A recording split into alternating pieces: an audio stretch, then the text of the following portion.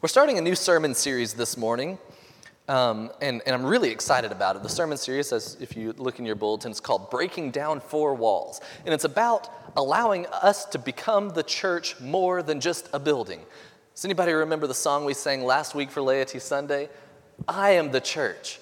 And the verse goes, the church is not a building, the church is not a steeple, the church is not a resting place, the church is a people. The church is a people. I am the church. You are the church. We are the church together. That's such a catchy swing to it. I like it a lot.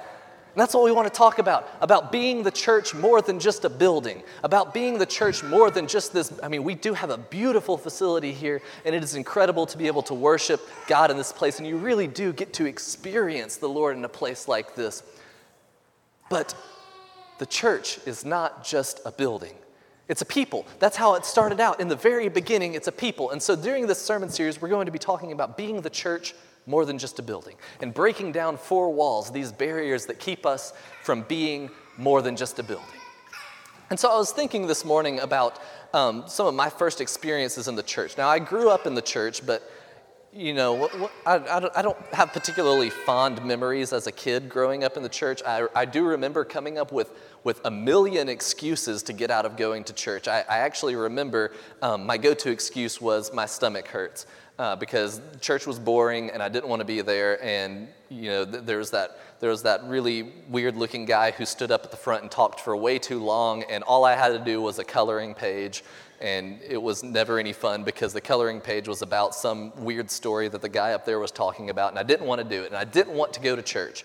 And so I growing up, I had this understanding that the church was just like a not fun place to be.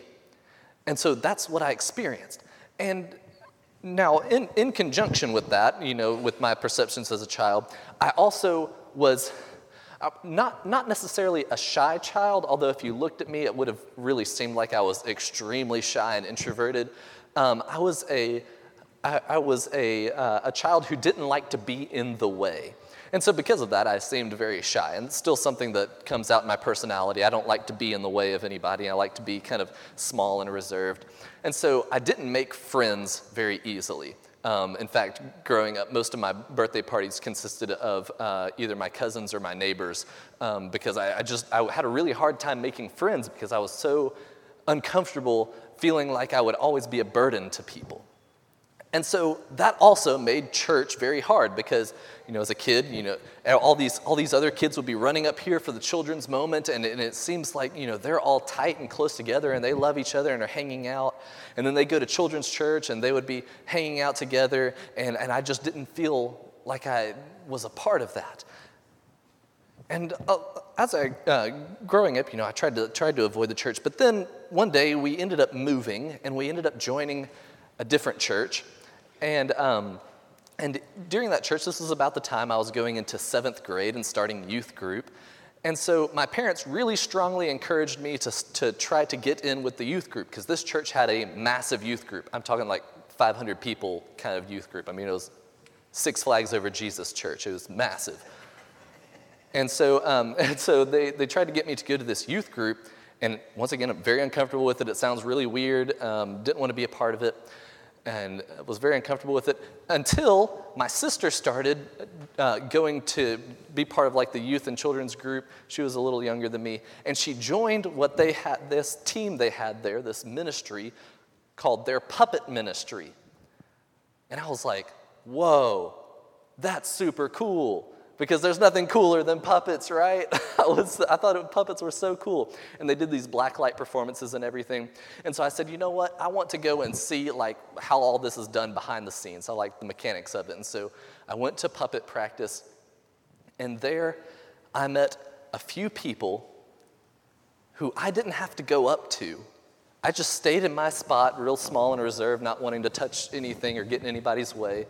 And a few people came up to me and said, hi, I'm so-and-so. Hi, it's nice to meet you. So glad that you're here. And people started to gather around me and helped me enter the space.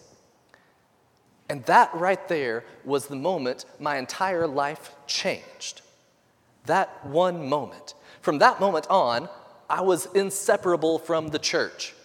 And it was very easy at this church because they had something going on every night of the week at least. And so Sundays I was there the entire day, Monday mornings, Tuesday and Thursday afternoons, Wednesday for youth group, and then Friday and Saturday were free. And I was up there all of the time because a few people came to me and said, "You are welcomed here. We're so glad that you are here." Today, I want us to talk about hospitality.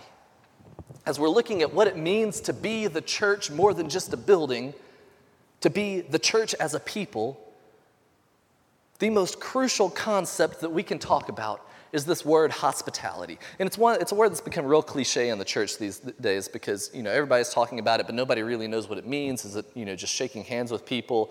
What is hospitality? I think this is where we start breaking down four walls, is with hospitality. The church is a place and a people of hospitality. And it's paramount that we understand that. I mean, we just could start unpacking the Bible right here from Genesis chapter 1 all the way to Revelation chapter, I don't know how many chapters in Revelations, I'm a bad Christian. And I also just said Revelations instead of Revelation. My seminary professors would give me an F right there. The entire story of the Bible is talking about hospitality, welcoming people. Like literally the entirety of it. Every single moment. I guarantee you, if you look through every single book of the Bible, you will find some reference to hospitality and how important it is from beginning to end. In Jesus' ministry, we were talking about like the climax of Scripture, the pinnacle of our holy book. In Jesus' ministry, every single thing that he's talking about is welcoming people, making room for people, helping people feel like they are a part of this community, whatever this community might be. Hospitality is of paramount importance to any community that wants to call themselves a church. It is of paramount importance to any individual who wants to call themselves a Christian, a little Christ. Hospitality. Hospitality is the difference between the church as a people and the church as a building. I have a friend who, there are actually people whose job this is, but I have a friend who's been going around to different churches, just checking them out, investigating the churches and looking for youth leadership in the churches. And whenever people go around, there are people actually who go around to give a report of how a church is doing on a day-to-day basis. And whenever they go around and examine a church and try to figure out if, and what they're looking for is, would I want to come here again? And what they find is that churches that they do want to come to that church again have two things right off the bat that they're doing really well. The first, you wouldn't believe it because it sounds silly and nobody thinks about it. Signage. People are looking for signs. People want to know where to go, and most people, maybe this is just my horrible experience, but most people don't like to ask other people for directions. They want a sign that says, go this direction, or a GPS, or whatever. And so signage is hugely important whenever people first visit a church. They want to be able to see, where am I supposed to go? Where's the nursery? Where's Sunday school happening at? Where's the sanctuary at? Because those are important questions. The second thing that they look for is hospitality. How people welcome them. And you get churches all along the spectrum. People, you walk into a church the first time, and maybe you've experienced this, and nobody even makes eye contact with you. They know you're there, but they won't make eye contact with you because, they feel like as soon as they make eye contact with you, then they're obligated to say hi or something, and they don't even want you there. There are also those churches that tell you straight up, like, you should leave because we're a closed community. Praise God, we're not one of those. And then you have churches that go out of their way every step of the way to make sure that people feel welcomed. And there are many churches that are doing this well. In fact, most of the largest churches in our state, or just our area, they have a person at every single point of contact from the moment people come near the church premises. People saying, hey, parking lot's this way. Hey, let me show you which direction to go to get to the church. Hey, we're so glad you're here. Here's a bulletin. Here's a cup of coffee. Here, my credit card. I don't know. And people are all along the way are welcoming people into the church, helping them find the way, helping them feel welcomed, like they belong there. That's what the church is meant to be, a community of welcome, a community of invitation, a people that say, you are welcomed here, and you matter here, and we want you here. And simple acts of hospitality that make all the difference in the world for a church. But I don't want us to stop with just simple acts of hospitality. I'm going to be bringing up a concept now that once again has been a little cliche in the church for the past couple of years, but it is incredibly important that we grab onto this and understand it. I want us to shift from just basic, simple hospitality to radical hospitality. I feel like our church does a pretty good job of simple acts of hospitality. And I'm not, out there all the time, and so I don't get the full experience of it. But from my perception, at least, I feel like our church does a pretty good job of simple acts of hospitality. But I don't want us to stop there. We were never called to stop there. I want us to think about what it means to be a people of radical hospitality, to be a people who go the extra step. Radical, in front of this term hospitality, means going beyond what is easy or comfortable or normal, taking that next step. To be a people of radical hospitality means if your maximum comfort level is like waving to somebody from 30 feet away, like, hey, glad you're here, and you're just mouthing the words to pretend like, we're being friendly, then I encourage you to take the next step and actually walk up to that person and say, hey, I'm so glad that you're here. And if you're comfortable walking up to somebody and saying, hey, I'm so glad you're here, I want you to take the next step and see them again after church, after the service is over, and say, it was really great being able to worship with you this morning. And if you're comfortable going that far with them, then I want you to take the next step and connect with them again. And keep taking the next step beyond your comfort zone, because that's what makes a difference in the life of the church. Allowing people to feel welcomed, allowing people to feel like they matter. That's actually the only way that the church universal is going to survive in today's culture and context, is through radical hospitality, going the next step beyond what is easy or comfortable or normal, investing in people, bringing hope. And so I firmly believe that our church can become more than a building when we act in radical hospitality. And what I mean by that is, we become the image of God's kingdom here on earth when we act in radical hospitality. And that's a pretty bold claim, I recognize that. But Matthew 25, starting in verse 34, talks about hospitality as the exact image of the kingdom of God, of what the kingdom of God looks like. Starting in verse 34, then the king, Jesus, will say to those on his right, come, you who are blessed by my Father, inherit the kingdom prepared for you.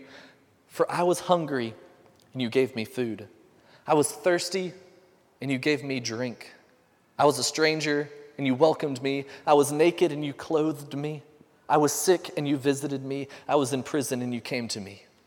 And the righteous will answer him, saying, Lord, when did we see you hungry and feed you, thirsty and give you drink? When did we see you a stranger and welcome you, or naked and clothe you? And he will say to them, surely I tell you, what you have done for the least of these, you have done for me also. The kingdom of God is all about hospitality. It's about welcoming people, about helping people understand that they are a part of this. They are welcomed here. They are loved here. They are cherished here. Each and every one of us. That there is no exclusion from this. It's not, well, you have brown hair, so you're not welcomed into the kingdom of God because everybody knows blondes have more fun. Or whatever. It's about allowing people to feel welcomed, a part of something bigger than themselves. And so radical hospitality, whenever we embrace that, we allow our church to become the image of God's kingdom here on earth. We give people something to look at that says, that's what I want to be a part of. Anybody watch the show? Oh no, I'm losing it. Oh no. Oh no. You'll know it once I sing the theme song though. Sometimes you want to go. Cheers! Yes, thank you. Where everybody knows your name. Y'all are probably tired of me singing too much during this sermon, right? Cheers. Thank you very much. I can't believe that was slipping my mind. Sometimes you just want to be where everybody knows your name. Sometimes you just want to be where people care about you. And that's what the church is supposed to be. From its inception, the church never started out as a building. It wasn't like Jesus was resurrected and everybody was like, all right, everybody grab a stone. We gotta put up a monument right here, big steeple and all this stuff, and somebody needs to go make stained glass windows. Didn't happen that way. They started gathering together in small communities, persecuted communities, in people's houses. And the hosts had to say, you are welcomed here. We want you here.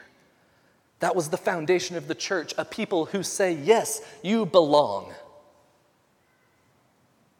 And so I'm not one of those people who says we should always be going back to the past and taking our example after the past, but the church in its inception was never meant to be a closed group of people. It wasn't a country club. It wasn't something where you just paid your dues in the basket that some weird people pass around and, you get some sort of membership perks or something like that. It was a community who supported one another, who cared about one another. And that's the call of the church still today, to be a people who say, you are welcomed here. Our church begins to break down walls when hospitality becomes our top priority. And that's crucial because walls are typically used for either keeping something or someone out or keeping something or someone in.